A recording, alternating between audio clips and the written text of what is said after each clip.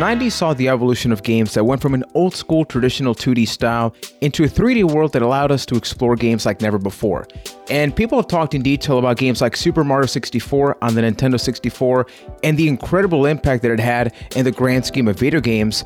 But on the PlayStation 1, I think that game definitely inspired many games, like Crash Bandicoot, Spyro the Dragon. Both of these are very relevant today thanks to their respective trilogy collections, where they took the original games from the PlayStation 1 generation, gave them an incredibly beautiful fresh coat of paint, and you can play them now on the Nintendo Switch, PC, PS4, all sorts of stuff. So on this podcast episode, we are going to be talking about Spyro the Dragon, the very first one from the Reignited trilogy, and attempting to answer the question, was this classic game worth remastering, remaking? Because this one's kind of like right up in there. So we're going to be talking about that on a brand new episode, which comes at you each and every Sunday with yours truly, Juan Velas from Puerto Rico. People, we got somebody back. It has been long since requested that this man from London, Ontario, be coming the backeth. Keith Hamilton. Keith, who let the dogs out? Hi, I let the dogs out. I'm Stella. People, for those... Hi. You're looking a little pugly there, my friend. Yeah, normally I'm just really ugly, but today I'm pugly. People, like, I don't tend to do a lot of like, hey, listen, like, watch the YouTube version. But Keith, who is on screen with you right now for those that are not seeing this? Right now on screen is my Jack Russell pug named Stella. She's 3. She loves to eat and has the consistency of a thermos. And she weighs about 30 pounds, so this has been really tough to do while you perfect that intro. Wow. Is she more about like PS1 and 64? What kind of retro gamer is she? You know, she's more of the PS2 era. It was a little bit before her time, being 3 and all, but she'd gone back and appreciates the classics from that era, and, longs for a time of wired controllers so she can chew them. Yeah, is she more of a PS Chew fan then, would you say? Oh my goodness. Time to let her down. Before that Keith one hurts to even say. Before Keith punches right in the face from Boston, Massachusetts, we have ourselves Ryan McNulty. Now, Ryan, you've been super open about your love for platformers like Banjo, Super Mario, so this is definitely something so special. But growing up, especially the year 1998, how important or relevant was Spyro for you? So Spyro was an interesting game for me because I had a PlayStation 1 growing up, although it was mainly like my Tony Hawk's Pro Skater machine because I loved that series, and I always felt the PlayStation for the early versions was the best. But with the PlayStation I got the demo disc number 8. And on that was several games. Oh my god, that thing is legendary. That was the one with Spyro, Metal Gear Solid on it. Oh, that was... You got WWF Warzone. So you had a bunch of things on there. So, yes, as Keith mentioned, Spyro the Dragon was on there. So, growing up, I played the demo a bunch of times. I was kind of thick, I guess, thick in the head, and I didn't really understand what you were supposed to do in each of the levels. Like, I didn't realize you were supposed to rescue the dragons and stuff. Because that demo kind of just threw you in there with no context. It really did. So, I could go to that artisan world that you start off in. You could basically just do those levels that were there and nothing else. And I would just explore the levels. I remember that nighttime level that's in the little maze very vividly. So that was like a real like rush of memories, like when I played through it in this playthrough. But I never really knew what I was supposed to do, but I was like, oh, this game seems really cool. It's really fun to move around with Spyro, but I never ended up buying the game. So that was like the most I'd ever played of Spyro. Mm-hmm. I'm right there with you, where I played the hell out of that demo on Volume 8 there, to the point where I had done everything in the demo, and then when you talk to the balloon guy, he kind of sent this message saying like, coming this fall, we can leave and go explore new worlds. I was like trying to figure out how to make fall happen in that demo. I played it so much, not really as a kid, being a thick kid, like wrapping my head around the fact that, that means actually the game's coming out in the fall. Yeah, as a kid, you're always like, is there any way to get more content out of this the demo? full game's got to be here. There's got to be some kind of cheat code to make it happen. So I think Ryan is the main reason why demo stopped happening, because he was like, oh, I played this so much. Why buy the full game? And I think a lot of demos actually had that. I mean, the Tony Hawk's Pro Skater demo, holy crap, that was amazing to play. The Skate demo, the demo for Skate. Yes. I played the Skate demo for so many hours that when I actually got the game, I was like, I think I had more fun with the demo. Same. Yeah, just playing with like the skateboard like controls. That was more fun, just being in a skate park and doing that, than actually playing the rest of the game. There was, on that same demo disc, there was a skateboarding game that I cannot remember the name of, but it had King of Rock by Run DMC on it, and I played the hell out of that too. Thrasher, Skate and Destroy. Thrasher, Skate and Destroy. The saddest part is I played that demo yesterday. I'm not even joking right now. How is Thrasher in 2020? Honestly, I don't know how the hell we're transitioning to Spyro after this, but we're already in this. It's actually not horrible. Visually, it looks like crap, but I think all of these games do have something in common, which is that there are transitions that you're not sure if that's going to work for you. Like that Spyro demo, yeah, maybe you had some people kind of like Ryan that's like, oh, that's cool, kind of got my money's worth with the demo. But at the same time, it lets you know, like, holy crap, you do have these expansive worlds. And with like Thrasher and all this stuff, it just gives you a chance to really try it out. So how did you guys feel when they first announced, we've had the Crash Insane Trilogy, which took the first 3 Crash games on the PS1. And this is like, it's between a remaster and a remake, because the gameplay itself is largely the same. There's like an engine that changed, like a couple of stuff that people complain, but generally speaking, it's the same game. It just looks a lot prettier. What's your guys' take on that it is only a visual overhaul, but the gameplay experience does stay mostly intact? Well, from playing it in 2020, maybe I've been a little too privileged when it comes to remakes and remasters, where going back to Spyro, at least this version of it, I was a little disappointed because, like you mentioned, the gameplay was mostly the same. That means that the kind of janky controls that were kind of status quo on the PS1 all of a sudden feel very, very out of place in 2020, especially when you have other things, kind of like the gold standard of remasters, RE2 or Final Fantasy VII, both PS1 games that have been brought up into this generation through remakes. So when you look at things like Spyro and Crash and compare it to them, they kind of fall behind, really. But I think if you're very nostalgic for those games, I think this is an A-OK version of that. It's just not something that's going to blow your socks off like the other remakes. Yeah, I mean, there's remakes and remasters, and this is definitely more of a remaster than a remake. And I think that's okay. For the most part, I think the game holds up.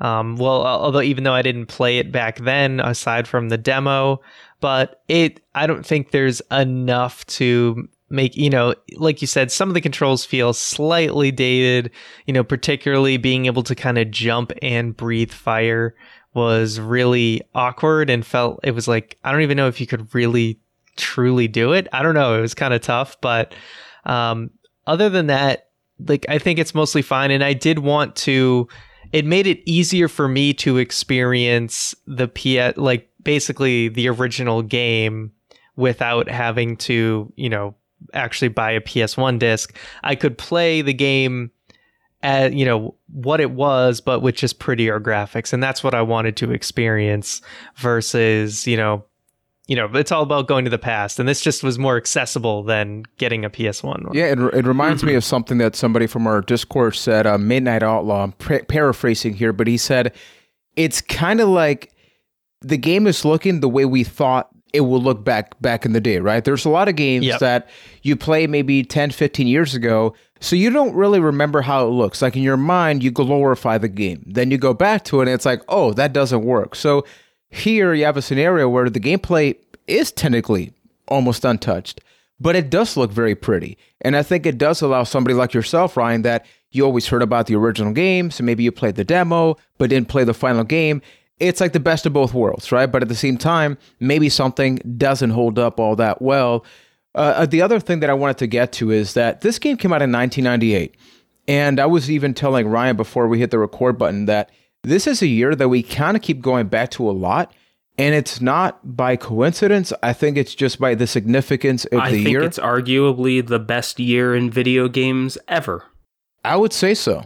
Because, look, we have Resident Evil 2, Metal Gear Solid, Banjo-Kazooie, Ocarina of Time, Sonic Adventure, Marvel vs. Capcom, the very first one, and the list goes on and on and on. And then we have this game right here. Plus, we're getting, this is like, the late 90s. So the question here is, do you think like that era of 3D platforming, do you think that was kind of like when it peaked? Because by this point, we have Banjo, one of your favorite games, Ryan, here. How do you think this gameplay, considering it's pretty identical to the original one, comparing it to something like Banjo, and both are collectathons in their respective ways, a lot of jumping around, which one fits your style more after playing this one? Banjo-Kazooie would definitely be something I would still prefer more than Spyro, but I think it for some people it's going to come down to what you grew up with, right? And I played Mario and Banjo-Kazooie as, when I was a kid, and I didn't play as much of Spyro because I only had that little demo, but it's a fun platformer, and I found myself powering through this game pretty quickly. Like, I wanted to keep playing. So I will definitely credit it with that. There's some games that are just exhausting, right? And you can only play it in chunks and you have to take a break. Like, you can only play like 30 minutes to an hour at a time. This was something I found I could play for 2-3 hours if I felt like it.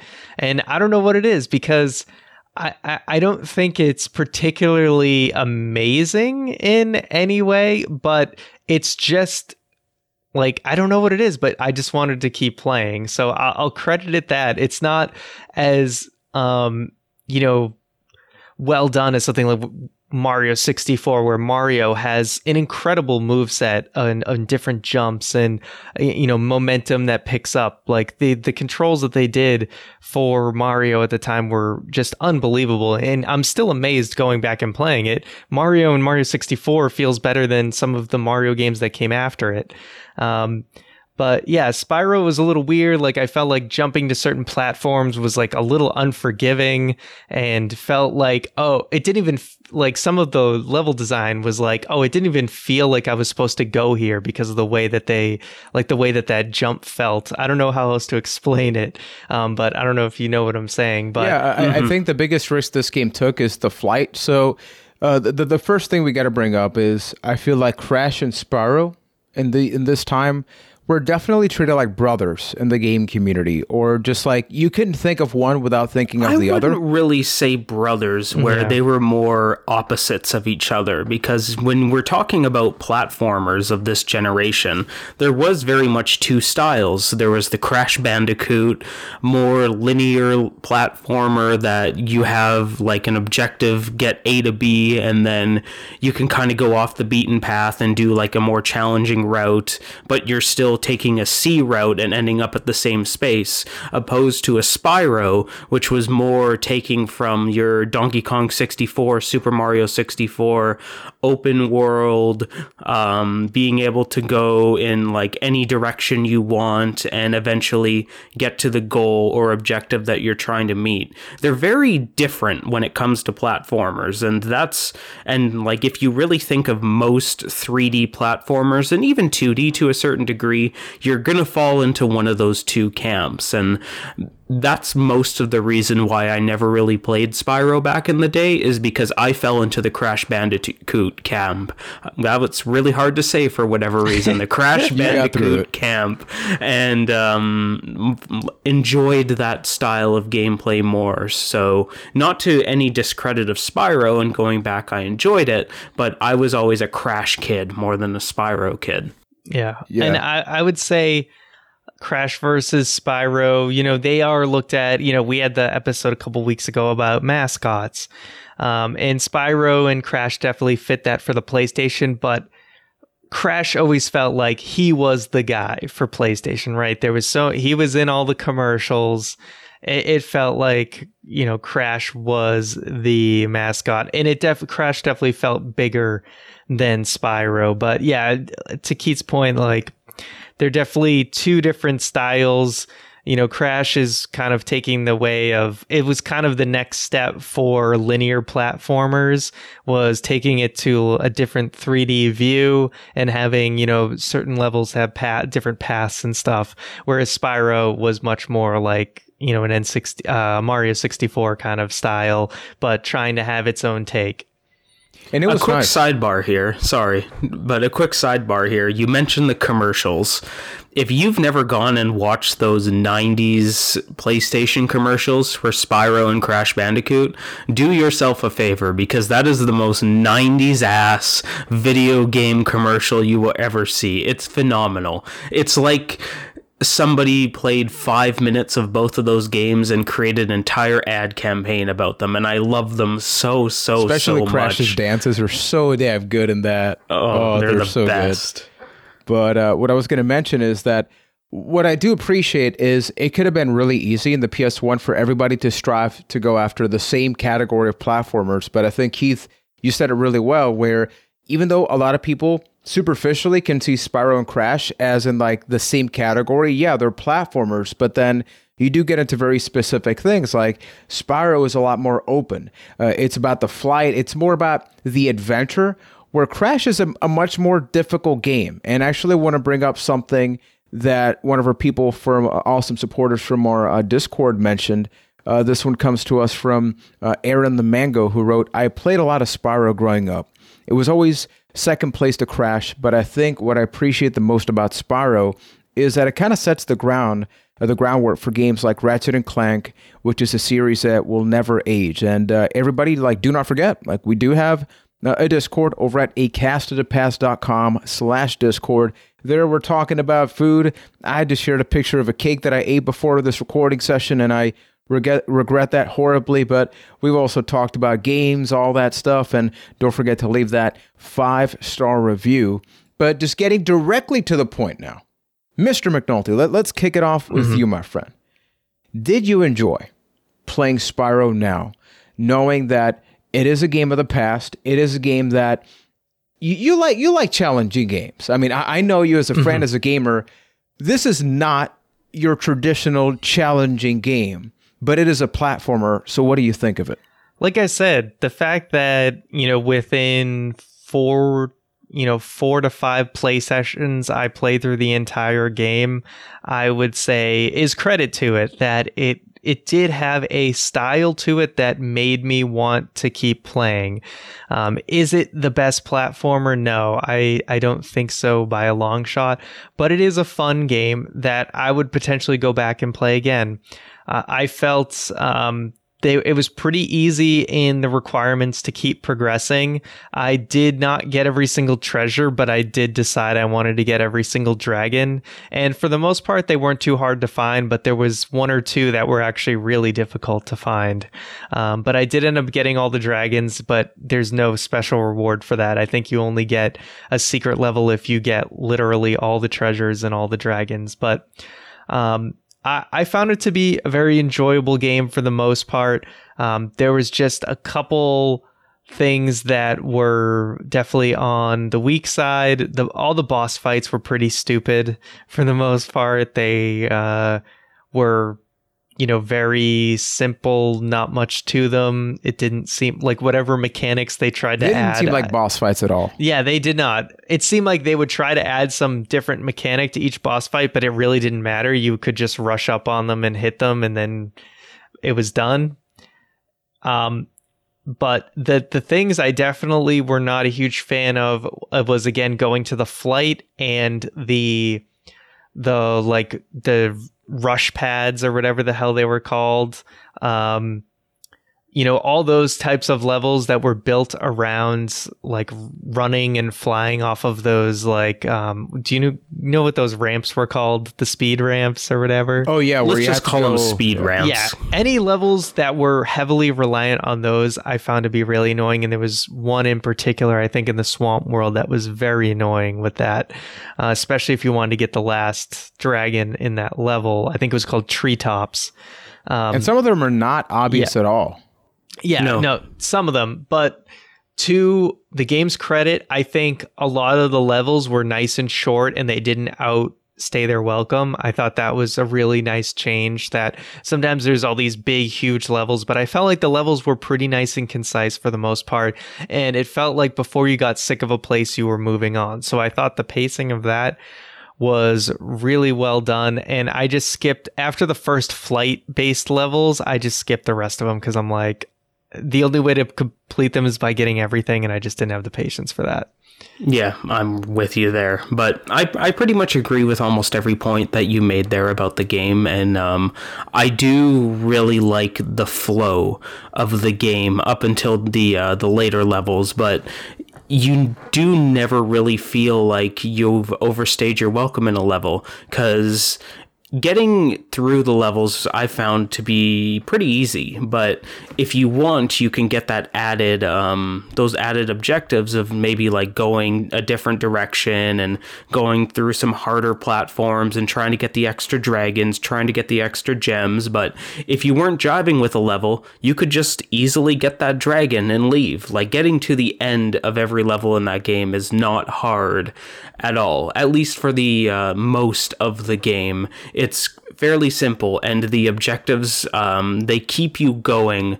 You never really feel stuck or like trying to go through a checklist saying like, okay, I need 50 dragons, I've got 48, I can go to this level and take care of these two, and then boom, I'm done. I appreciated that it wasn't difficult to do, but one thing that really peeved me about the game was the layout of it.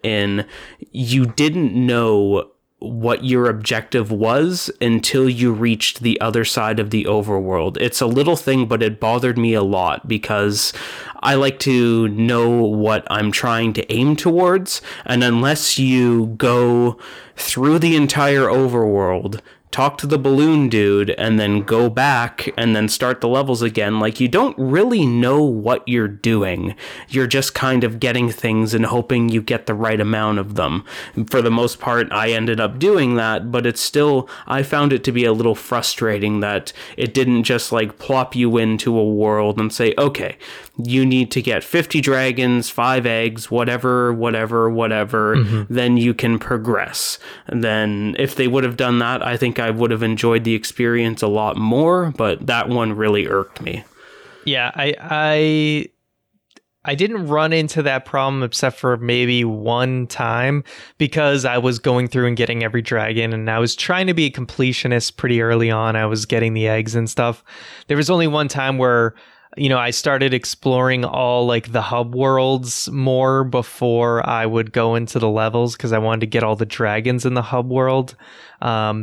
And then I would just talk to the balloon guy, and it was the only time I was actually like short of a goal. Like, a lot of times I could have completely skipped a world if I wanted to, but I ended up, which I think is also cool, that, yeah, if there's like you said, if there's levels you don't like, then you could beat the game without even touching some levels if you didn't want to, which I like that kind of element of choice. But I wanted to play most things except for, like I said, Keith and I didn't like the flight levels, so we didn't do any of them, and it was fine. You could still beat the game. So I appreciated that element of choice, and I also really liked the whole hub world exploration and picking up, you could pick up dragons and gems in the hub worlds.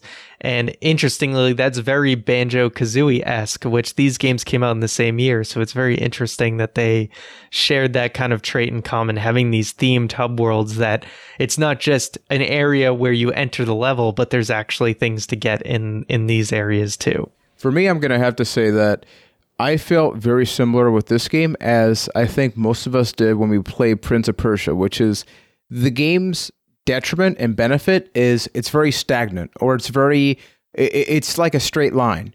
when you start and when you end, you pretty much have the same stuff. That doesn't change at any point. And with Prince of Persia, what I think was good was there is a sense of difficulty. Like you had the rewind mechanics and all that. But here, I think the game was a lot of just, hey, look at this. It's very beautiful. You kind of know the mechanics. Aside from dying a couple of times, you're going to keep progressing. And I think that's probably due to the fact that this game was made for kids. You know, like, let's not forget 1998 video games. I think Crash was far more relentless as a video game, where Crash, you were going to die a lot of times, but that was probably done by design. Where this one, I think the same reason both of you mentioned, that, hey, you're kind of in one place, but it doesn't overstay its welcome. It's the sense that you have flying levels that you can conveniently skip. And even though in my case, you guys know I get frustrated a lot in games, and I beat every single one of them. Like, for some reason, I needed that challenge in my game, because I felt like I was plowing through it. And here's a stage that I'm just dying time and time again. I'm like, no, I can skip this, because I even looked it up online, and like you guys said, it's like, oh, you can kind of get by this. I'm like, no, I'm not going to be one of those people. I mean, hats off to you. Well done. I hated Credit those to you. things. I'm not a big fan of like flight levels, so I was like, no thanks. And it's a pain in the ass, but I did enjoy it. I thought that visually, I mean, damn it, this game's beautiful, right? We're talking about a remaster, remake. Like, it's technically a remake because they're remaking the assets. Like, that is the definition of a remake. Remasters usually, like Shadow of the Colossus PS2 to PS3, where they took the same assets from the original game and upscaled and all that. But here, it is, once again, a middle ground, much like Crash, where it's the same game, except it's not in some cases. But I do think this incredible fresh coat of paint made me laugh out loud sometimes, because it's like you have these huge monsters that you beat with like one hit. And I'm like, man, somebody like spent hours animating this beast or something, and then you beat him like it's nothing, right? They feel like they should be more of a threat, at least for me. I actually appreciated that was kind of consistent, where everything dies in one hit, but how you hit them may change. So they did up the ante with some of the some of the enemies, where it got a little bit more complicated. You had to time it, or they're shooting barrels at you and you have to repel the barrel back at them. But they really came down to two mechanics. It's you have enemies that you can fire breath to kill, and you have enemies that you can charge to kill. And that was really the entire, that was the combat in a nutshell. So how did you guys feel about the actual dragons? The whole the whole objective of the game is you have these frozen dragons, and then you bump into them, you break into them. Each one of them, they saw you like you were this little worthless dragon. You're the one that's saving them, and somehow, seemingly, they know exactly what's going on, and they seem to be very, like, they are not surprised at the fact that they were just like not able to move, which to me was a little weird.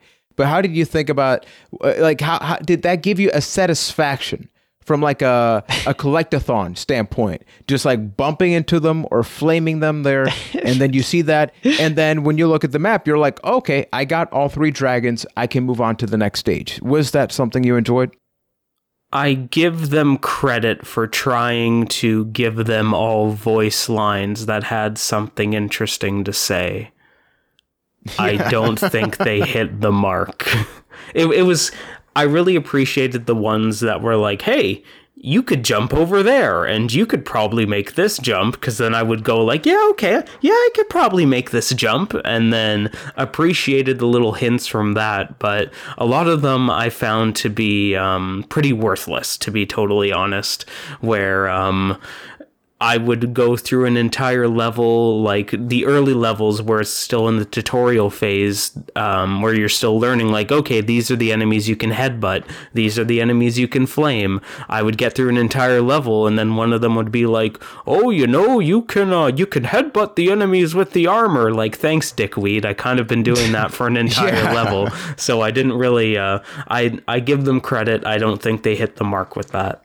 Yeah, some of them were more useful than others, and it got to the point where you did start to appreciate when some of them just said, thanks for rescuing me, Spyro, and you're like, okay, good. We don't need a joke everywhere. But it is nice that if you compare, I looked up out of curiosity the PS1 footage to see what the dragons looked like, and I think they were a lot more generic looking, whereas I like that in this one, they all got costumes and they all looked unique. So that was really cool. But I was surprised how much was retained from the original. So the fact that they had all the voice lines and everything was pretty impressive for that time. Yeah, and even though obviously it looks very different from the original, the fact that the gameplay, yeah, sure, some things maybe don't hold up. I agree. The fire seems sort of like weird. I don't know about you guys, but it always felt awkward to me. Like, to me, it was a lot more natural just ramming into the enemies and just like running and all that than the other stuff was. But then I did, for context, I think I mentioned it before, like a year ago, 2 years ago, play the original game just for a little while. And it is commendable that it did have voiceover, it did have all of these features, and instead of a game like Crash, which we talked about, this is not like an open world game, but it does reward you for exploring the world. Like, in order to be able to obtain like a completionist rating in this game, you do have to figure out, okay, so here you got to get maximum speed, then you got to go through these 2 specific areas, then you got to jump and fly, and then you got to go through this narrow place, and then you get your final dragon. Like, you don't know that until you actually just explore the stage. And that part I really did appreciate. Oh yeah, the treetops last dragon it's a bitch. Yeah, you have to do a lot of crazy jumps, and that one took me forever. There was like 1 or 2 that were like that. And of course there's a lot of treasures too that are like hidden. It doesn't feel as rewarding. Sometimes you find this really secret place and then it's like, okay, it's only treasure. Yay. Wow. So that's a little bit disappointing. It would have been nice if there was something more meaningful in some of those like really hard to reach areas. But if you're just a completionist, I think this game definitely takes a little bit more challenge if you want to find every single treasure. But if you're just doing like an any percent playthrough casually, you're gonna be able to get through it pretty smoothly. Yeah, and I appreciated that about the game because using the treetop level specifically, I thought that was a nightmare and I had no interest in getting that dragon, so I could just move on, and it was way better for it. I thought it was special, and I think the other thing that I appreciated is that, look, a lot of games, even this one, technically has a story. At some point in there is a story, but there is something to the simplicity of a lot of these games that, look, at the end of the day, get from point A to point B, you progress through levels, and I don't think that every game needs to shove a story in your face. Like Keith said, I appreciate that every dragon has a little bit of dialogue just to like get you into the world, and there were a ton of other Spyro games, right? Because I think a lot of people remember the trilogy on the PS1, but we had Spyro games up until the PS3, I believe we got. He was a Skylander, one of the first. Yeah, like I actually have. He's a Skylander? Yeah, he was one of the original. Yeah.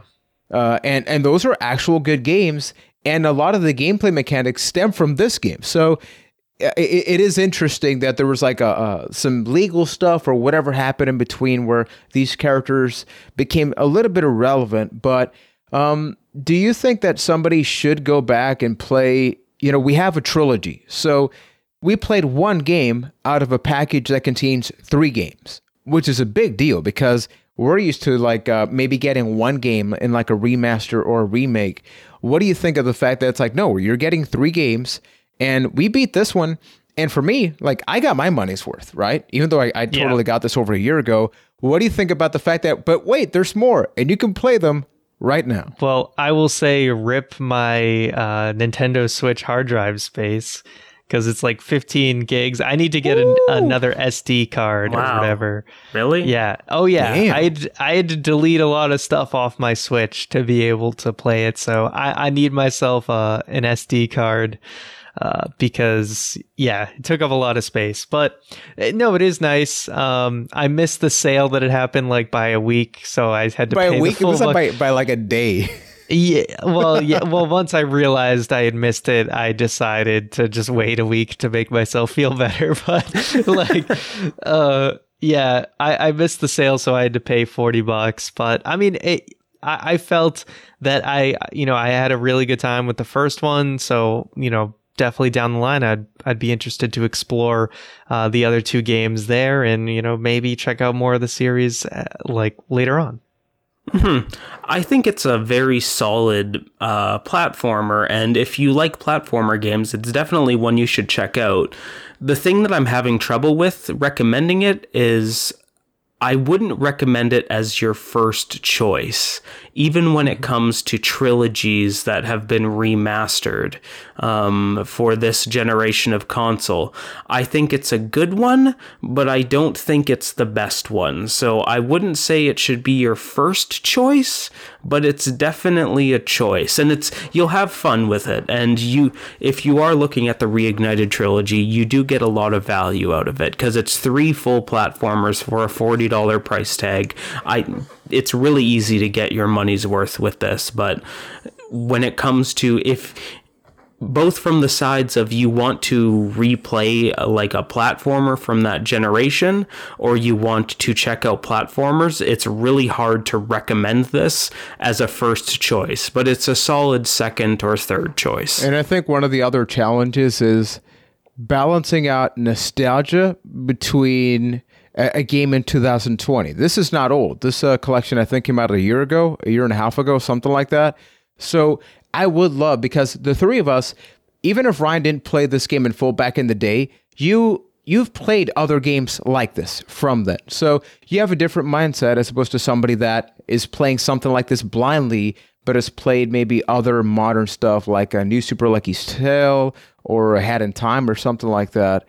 So how much do you think when we cover something like this on a Cast of the Past, right, where more often than not the question is blank worth playing in the year that we're talking about it, do you think that we inadvertently are more lenient or forgiving because it is something that we played growing up, or something that it is tying back to one of our favorite consoles or adolescence and process growing up? I mean, as human Possibly. beings, we're nothing but a bag of our own experiences, right? So if you feel fond for something, you're going to give it a little bit more of a pass. But at the same time, when you look at something like the Reignited trilogy and playing it in 2020, and when you're comparing it against those games that you're talking about, like the Super Lucky's Tales or the Ukuleles of the world, those games have controls that feel good in 2020, where Spyro kind of falls short on that. Like, try playing Super Mario Galaxy for an hour, then going to play Spyro. You're going to feel miserable about it just because of how different the controls are. So I don't know if that makes it if it makes it more difficult to recommend it from that way. So I don't think we necessarily give it a pass because of that. It's just another thing you have to factor in. Yeah, I would say under the context of, okay, if you're listening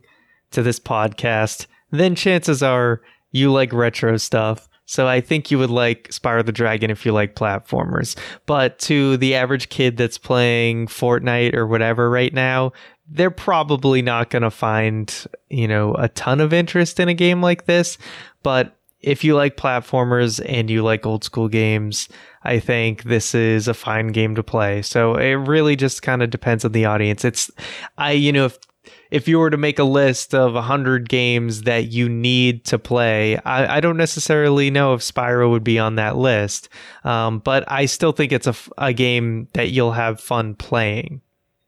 I think that in my case, the one sort of like asterisk that I would put is, okay, Spyro, much like Crash and many other games from the time, there's not an upgrade system, right? I think if you made these games in modern times, the characters would either level up or you would unlock something that you would apply. But hey, when you go back to a game like Ocarina of Time or even Mario, like you would get some, even if it was like a temporary upgrade. Banjo-Kazooie, you get more abilities as you progress. So. And here they kind of try to like there was one of the stages that I couldn't break anything and I just didn't understand. Yeah, exactly. Then he goes like Super Saiyan Spyro and then could just tear ass all across.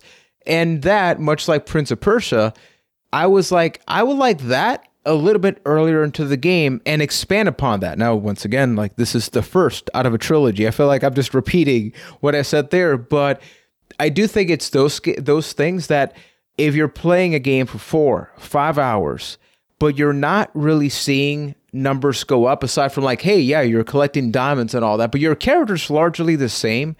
I do think that's maybe the one part that would turn a lot of people away. Because even older games like Resident Evil, you get new weapons, right? Or anything like that. There's that sense of the actual character progressing, not you progressing through the world. And I think that is maybe one of the biggest things that Spyro for me definitely didn't do.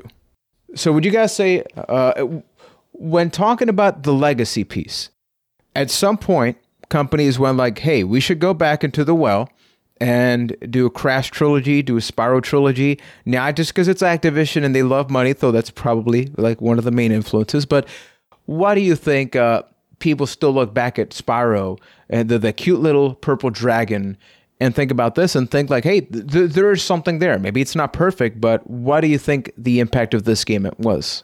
I think, Spyro, when you think of Spyro, it just kind of takes you to a bygone era, if you would. Just an era where platformers still were at the forefront of gaming. Now, do platformers still exist? Of course. But they are not at the front and center like they used to be. And Spyro you'll just really, even though his legacy continued after PS1, Crash and Spyro really, when you think of them, you think of the PlayStation 1 era. At least that's because those other games are not good.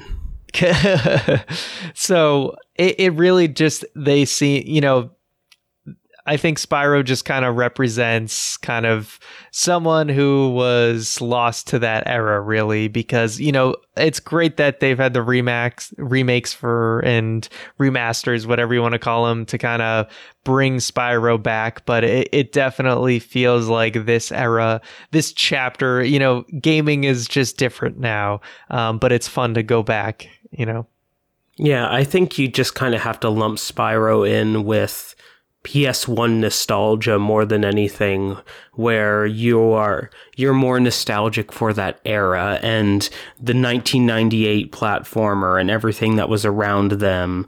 That's really, you're just kind of throwing Spyro in there more than actual nostalgia for Spyro the Dragon itself. I say that knowing that I guarantee you there are people out there that are straight up nostalgic for Spyro the Dragon, but I feel that the majority is just more for that late 90s platformer more than Spyro itself. That's actually a really good point, because now in 2020, it's like, look, how many, Ryan and I did that episode about video game mascots, which is available right now in the archives, from like Gex to Bubsy. There were a ton of them, and these are just two that happen to be part of that huge bunch. But now it's kind of like the survival of the fittest. So we had Spyro, he's like checking on there, he crashes there, but you don't have that context. So like somebody can play this now, but not realize like we got a ton of these people, like a ton of these. Like before Nuts and Bolts, Banjo-Kazooie was another stuff. He did other stuff aside from just cards, right? But it's like, unless you were there, I feel like any other game like Metal Gear Solid, for example, right? You could take any other more serious games, and I think you could chuck them in any generation or year, and that's fine. But there's something about like companies striving for that video game mascot.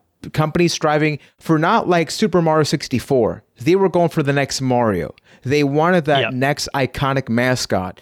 And it's something that they don't really seem to be trying to go for anymore. They're kind of going more for like the Metacritic scores and like the 9 and 10 out of 10s. So it's like, unless you were there, damn it, it's kind of sucky that, we can't. Do you think there's going to be a resurgence of this? Is, I guess, the next question? Probably not. I mean, I think a lot of platformers, they've found their homes in like the indie games, the smaller Steam games or games you'd see on the Nintendo store. And Mario is always going to be there. So Mario will still always be a platforming centric game. So that's nice at least. But other than Mario, I don't think you're going to see platformers really on the forefront quite like we used to. And, I think a lot of it does go back to that that mascot conversation. And, you know, Mario took off and was this big mascot, and then you had Sonic, and everything blew up from there.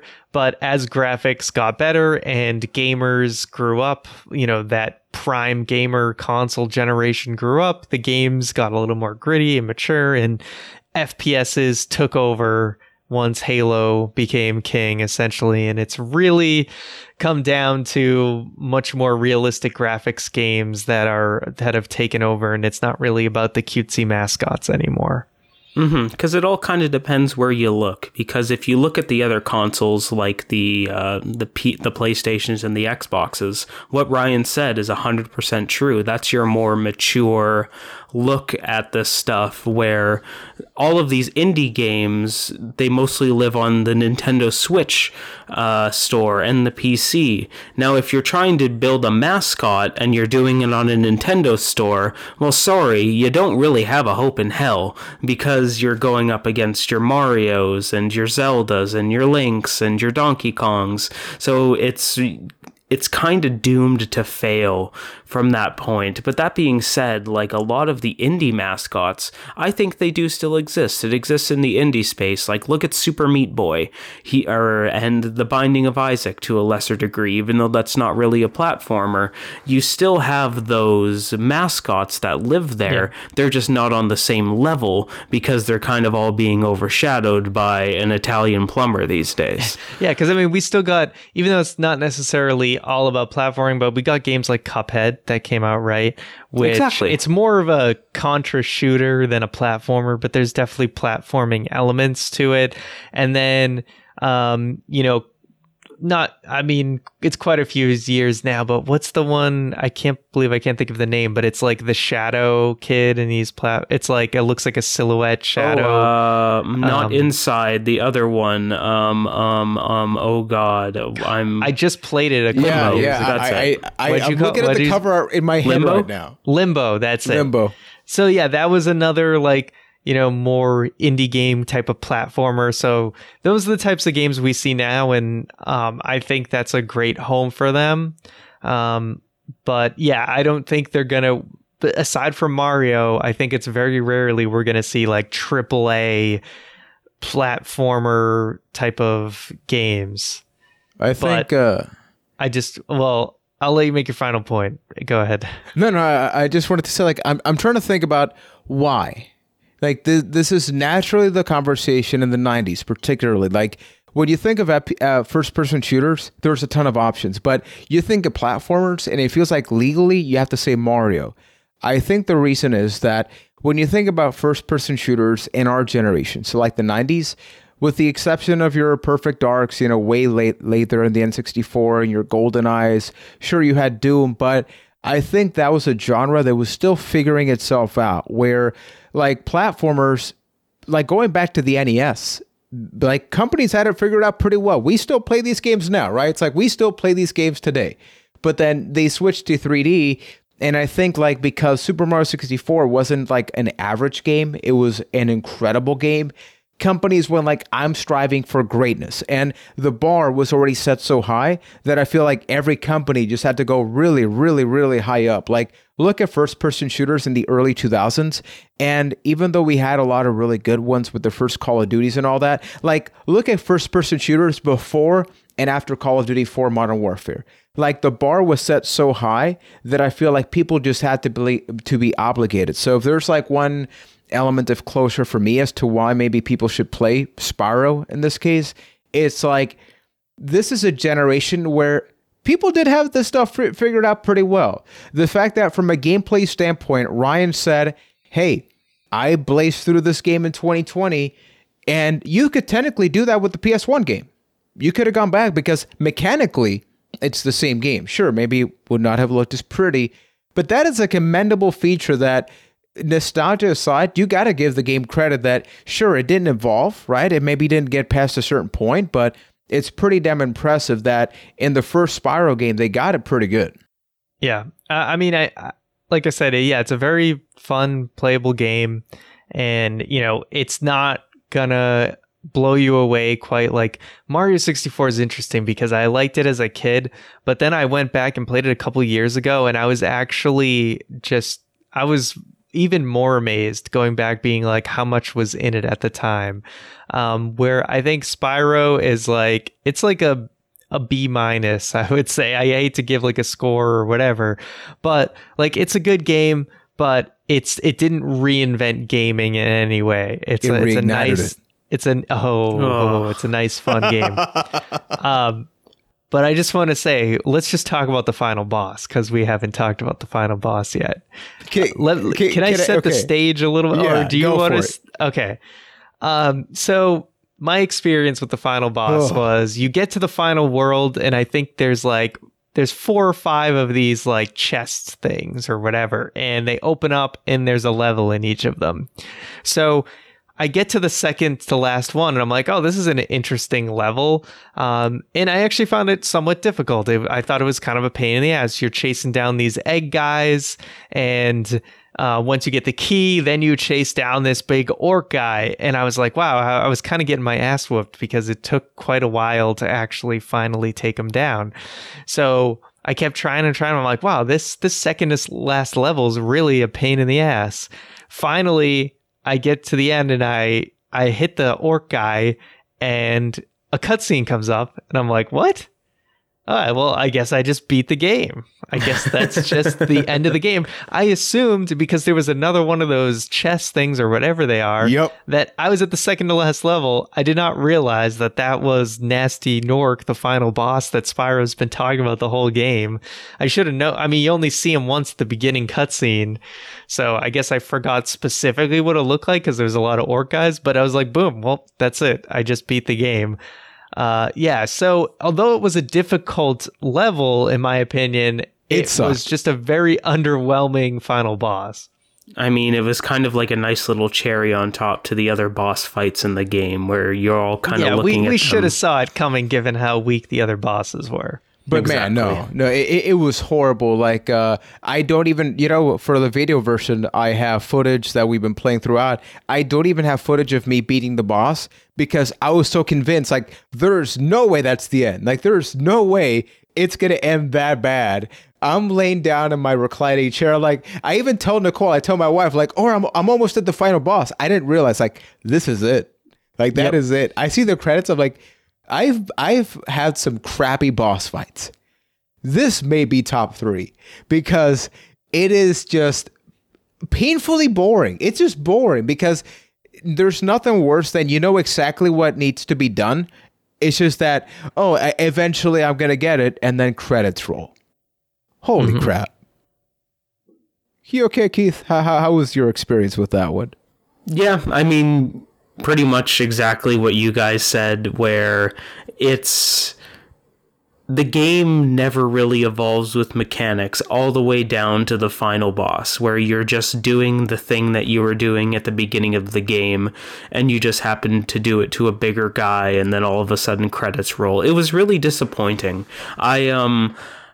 I really, I kind of had a bit of a love-hate relationship with the whole last level of the game, or the last world, because they really do amp up the difficulty in that world, and to a point of unfairness in some spots that left me kind of frustrated. But you know what? It was difficult. It was challenging. It was taking the things that I had learned from playing Spyro and kind of challenging me with that, all to this final boss fight that left me going, well, that sucked. So they didn't stick the landing with that at all. So thinking about 1998 and the fact that, we're getting all these remakes, remasters, let's say if you were to go back into that year and take a game and not change any of the gameplay mechanics, the gameplay stays the same, but you were to give it that brand new, sexy, fresh coat of paint, we're talking about Ocarina of Time, Tekken 3, Half-Life, Metal Gear Solid, StarCraft, I mean, that's kind of got a thing. Banjo-Kazooie. Is there any game from that year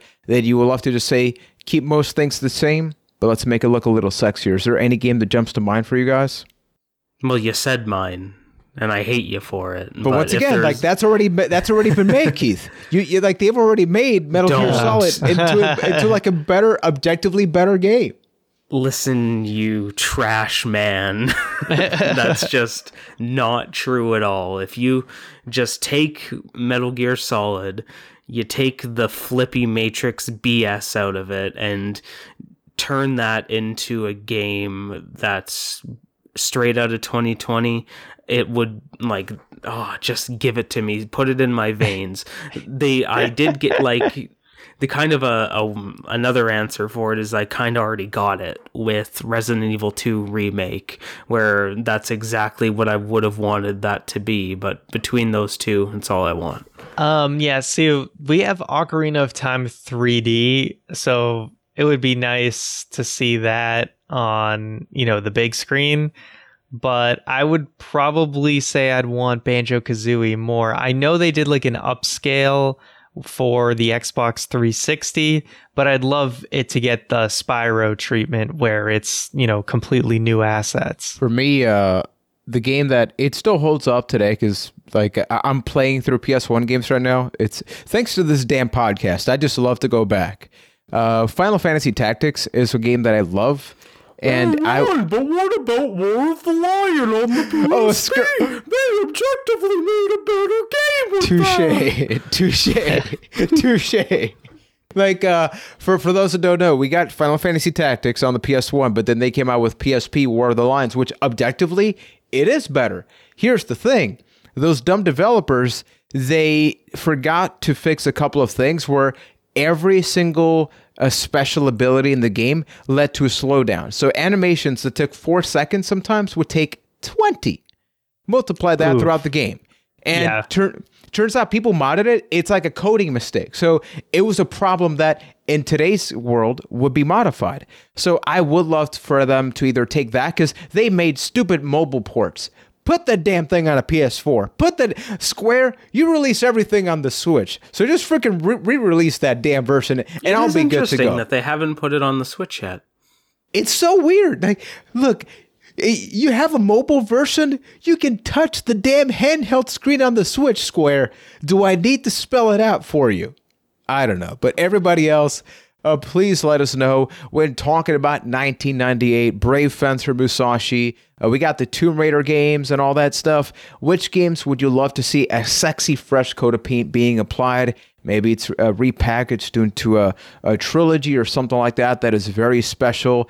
If you enjoy our podcast and these conversations, do not forget that you can't carry the combo with all three of us and all of those lovely people on the Discord at acasttothepast.com/Discord. You can also watch and maybe even share if you want to support the podcast by going to Twitter and Facebook, also A Cast to the Past. We put out some clips of the podcast, so that way it's one of the best ways that you're like, hey, I enjoy the conversations. How can I help out? That's a really good way. Another way is by leaving a 5-star review, whether it be on Stitcher, Apple Podcast, or even on Facebook. And it makes Keith happy. Like, hey, people, we got Keith back there. Keith is back here. I mean, we missed you, Keith. Oh, I missed you guys too. Yeah, don't miss me too much. Yeah, it's like, Ryan, is there such a thing as too much Keith? Oh, I can tell you that answer is definitely. Yeah. By the way, thanks for making me sound like I had COVID-19. Okay, people. I had to correct him after that first episode. Yeah, he's fine. He's fine. I'm good. People, I meant to say, okay, in the previous 2 episodes, when I said Keith is battling that COVID, I realized in hindsight, the wording could have been better. I meant to say he is physically going out there and kicking COVID's ass. Afterwards, I go to bed and then I'm thinking back in the episode, did I just give Keith COVID and I didn't even realize it? I'm like, oh man. So wording could have been better, but we're back here. Keep an eye out for some future episodes. We're going to be talking about some possible changes happening, but it's all about having a great conversation right here on A Cast to the Past. Keith, so how much do we need to pay the pug for the appearance on the podcast? Because we didn't agree on any terms. 1 bowl of rice per episode. Ooh. Ryan, get to cooking.